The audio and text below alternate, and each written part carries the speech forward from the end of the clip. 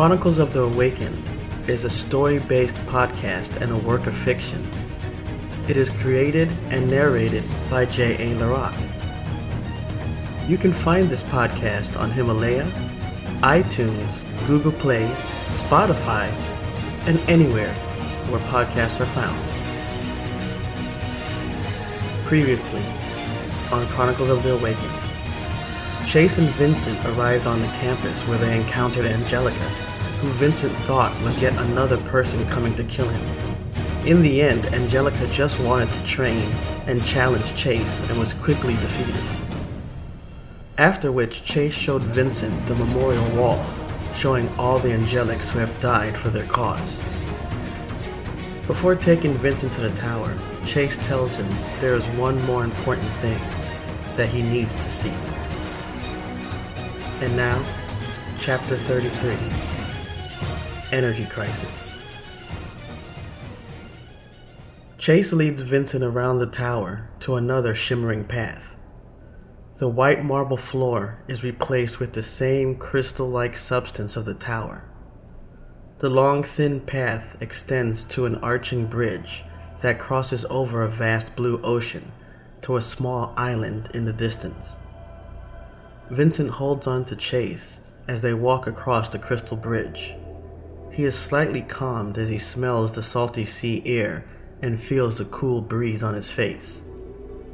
The ocean itself is still, with almost no waves or movements at all. Ahead of them sits a massive white building. Romanesque in design, several white steps lead up to 12 stone pillars in front of the entrance. At the top of the stairs, just before two massive metal doors, rests a small marble statue of a pair of cupped human hands. I wanted to show you this before we continue. We call this the library, Chase begins. Honestly, we don't know much about it, or what it is, and this is why. Chase and Vincent reach the top of the stairs and stand just before the massive twin doors. Vincent relaxes his eyes and can see an aura of gold light shimmering in front of him. Chase approaches the door and places her hand against it. Her life energy resonates with the energy field surrounding the door, creating a rippling effect. Vincent watches as the ripple spreads across the outer wall of the library. Gabriel will explain this in more detail, but he was the first to re-enter this dimension after the incident, Chase begins. When he re-entered, this building had moved. Originally, it was in front of the tower, just before where the memorial wall is now. As you can see, now it is on its own island behind the tower. We still don't know how or why it moved, and we do not know how this barrier came to be here.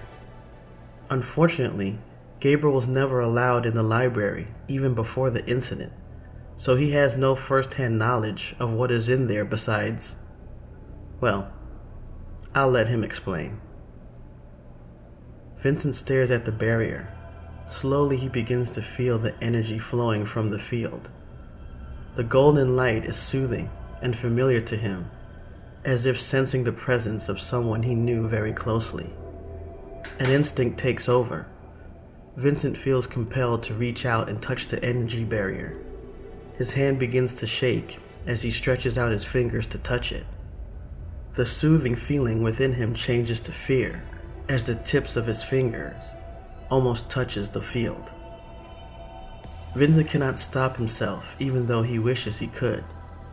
The feeling of a foreign presence inside him returns. He no longer has control over his actions. This is, Vincent says as his fingers touches the energy field. Vincent screams out in pain as his hand is exposed to the energy of the barrier. Chase tries to pull him away but is repelled backwards by a force of energy. Vincent's eyes glow bright white as his screams of pain change to a yell of exhilaration. A rush of energy flows through his body, and for a moment, Vincent can sense everyone within the campus, dozens of souls, and a powerful energy source he cannot identify. Chase jumps to her feet and rushes to Vincent's side to try once again to pull him away. As she reaches him, Vincent's arms fall limp to their side. Vincent turns towards Chase as his eyes return to normal, then glaze over. Vincent collapses into Chase's arms. The energy barrier ripples violently, then returns to normal.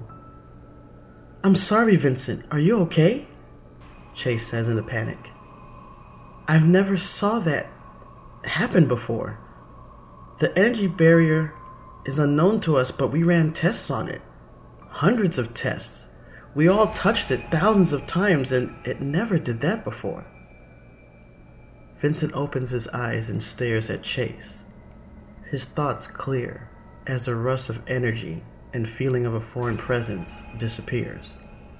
While he does not fully understand what just happened to him, he does know what he has felt. I could feel," Vincent whispers. "When I touched, I could feel people." "People?" Chase asks, panicked by Vincent's words. That's not possible. There couldn't be anyone inside." Vincent's eyes roll back as he loses consciousness. Chase shakes Vincent's shoulders, attempting to awaken him. A flash of light startles Chase, drawing her attention away. A tall woman, dressed in dark blue medical scrubs and a long white lab coat, stands over Chase and Vincent, staring down at them. The middle-aged woman adjusts her thin, frameless squared glasses as she kneels down next to Vincent. "Beverly?" Chase gasps, startled by her arrival. "How?" "I was heading down to begin training with Angelica, and I felt a surge of energy coming from this direction. I told her to stay and came over. Is this the soul you just retrieved?" Beverly clears her dark red shoulder-length hair from around her face and places the palm of her hand on Vincent's forehead. "Yes, this is Vincent," Chase answers. "He touched the energy field and then screamed before collapsing. It doesn't make sense. This field doesn't harm any of us. I don't understand what happened to him."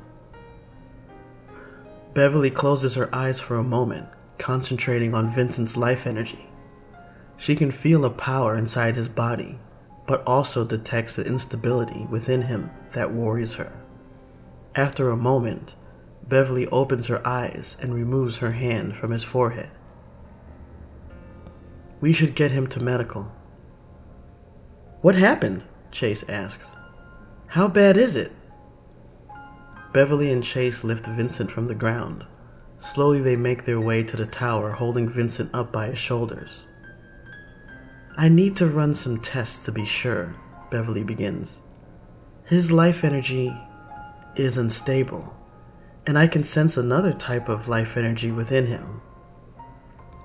Yes, that was my fault," Chase says, turning her eyes away from Beverly. "I confronted Lucia. I thought I had her. I was stupid. She baited me and hit Vincent with an energy blast. I thought she killed him, but then he was all right." "I understand your need to settle things with Lucia," Beverly says. "But when you got here, you should have come directly to me. Honestly, you should have called me as soon as it happened. Just because we can regenerate and heal our own wounds does not mean you don't need me. I trained to use my life energy not to fight, but to help and heal others." Chase, Beverly, and Vincent enter the tower through twin crystal doors that open automatically as they draw near. Inside, a long, thin marble hallway leads to a single elevator at the back of the room. The elevator doors open as they reach them, and they step inside. The elevator, like the floors, walls, and ceilings, are pure white with no buttons or indicators within. On its own, the elevator begins to speed upwards. Chase glances over at Vincent. Her thoughts return to the continued mistakes she has made, and she begins to doubt the decision to allow her to train him. I can't keep going like this, Chase begins. You're right, Beverly. You're head of Angelic Medical for a reason, and I should have contacted you. No, I shouldn't have let this happen in the first place to Vincent. I should have killed Lucia when you need to heal the wounds inside you, Chase, Beverly interrupts. I wish I could do it for you, but you will need to do it yourself. I'm always here if you need to talk, but you need to forgive yourself before that energy inside you destroys you. Chase stares at Beverly for a moment before turning away and shaking her head. I should have known I couldn't fool you, Chase begins. You knew about my training all this time. Training? Beverly responds. You're punishing yourself, Chase, for something that isn't your fault.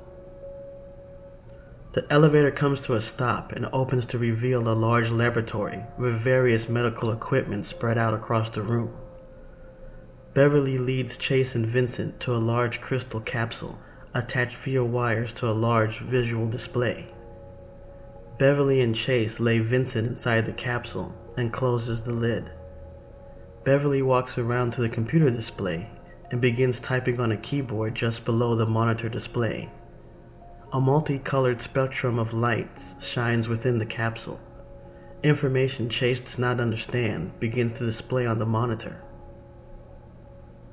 I was afraid of this, Beverly begins. His life energy is not just unstable. There is foreign life energy within him. How is that possible? Chase asks. I thought our life energy would either destroy foreign life energy or convert it so it becomes part of our own. All of our research up to now has shown just that, Chase.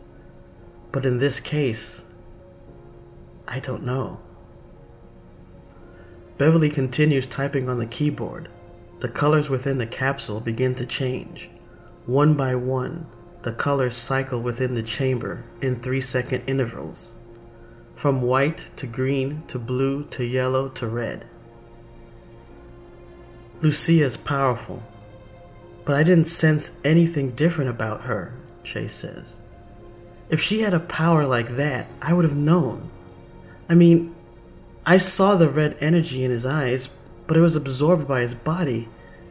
He seemed fine. Would you have even known? Beverly asks. You know the more you use your red life energy, the more it weakens your white life energy. You will lose focus, concentration. Is it possible Lucia picked up on that and somehow used it to her advantage? In Chase's training sessions, as she began to feel the power of the red life energy within her body, Chase took steps in order to control her new power. Unwilling to share her quest for power with anyone else, Chase carefully sought the advice of fellow angelics to help her overcome the side effects of her training. During one of her training sessions, Chase lost control and nearly destroyed the training room. The power she felt when she lost control was more than she had ever felt before, but the idea of losing control frightened her. Chase turned to Naveen, a special angelic who was considered most in tune with not only her life energy, but also the life energy found in known existence, and asked for her guidance in concentration and control of her own life energy. I know, Chase begins looking down at Vincent. Naveen told me how red life energy can cause confusion and lack of control. She told me about Xavier and what happened to him. But there must be a way. It can't just be black and white. Lucia is evil, but she's in control. She played me, and that wouldn't happen unless she... This isn't black and white, Beverly interrupts. There is a lot we still do not know about how life energy works, or even the various color spectrums we've discovered. What we do know is red and white life energy mixing is dangerous, and while it should be studied, it needs to be done so under strict supervised conditions, and not by someone seeking revenge out of anger. While Chase hears Beverly's words, the visions of Lucia killing Renee is still ever present in her mind. Looking at Vincent, a soul who has not even decided to join them yet, lying there injured, causes more questions about her chosen path. About Vincent, Chase begins. Can we identify the life energy as belonging to Lucia, and what will happen to him? I don't know yet. His body has absorbed the life energy, but what is strange is that it seems to be growing. We know Vincent was chosen because our systems showed his life energy levels were massive and strong. But what doesn't make sense is even a very powerful blast would have dissipated within a body by now, or would have killed him. With this, it's as if the blast awakened even more life energy within him, but we never thought that was possible. But then why did the field around the library hurt him? Chase asks. I actually have a theory on that. We assume the barrier around the library is for protection, and we know the angels had a different life energy signature than we do. When we touch the field, we cannot bypass it, but it causes us no harm. With Vincent, since his life energy has a foreign component to it, the field must have considered him an enemy and harmed him. Chase places her hand on the capsule just above Vincent's chest. Again, she thinks about the pain she is responsible for causing him, and the mistakes she continues to make. So, this is my fault, Chase says somberly. Chase, listen. You've made some mistakes, but you know you've made them. You're to train him if he accepts to join us, right? You need to put the rest aside. Your hatred for Lucia, the self-doubt. You need to make him ready for what's to come. We can't fight this war forever, and if we're going to win it, it will take all of us at our peak. Vincent will be fine. I am stabilizing his life energy. And besides that, I cannot confirm that this is Lucia's life energy anyway. Wait, what?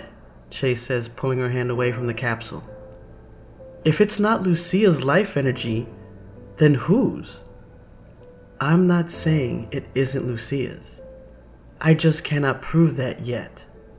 Vincent's scans show the life energy within his body is fusing, and soon will become fully under his own control. We don't know what Lucia has done to her body, so without more tests and time, I cannot tell you much more. And what about the presence Vincent felt within the library? Who are you? Vincent says, opening his eyes. Where am I? Vincent focuses on the capsule he is in and begins to panic. Slamming the palms of his hand against the capsule lid, Vincent begins to scream. Beverly opens the capsule as Chase grabs hold of Vincent's flailing arms. Vincent, calm down, it's me, Chase. You were hurt, and we brought you inside to the doctor to heal you. Vincent's eyes dart around, visually cataloging his surroundings. His eyes settle onto Chase's, relieving him slightly. Chase and Beverly assist Vincent to a sitting position.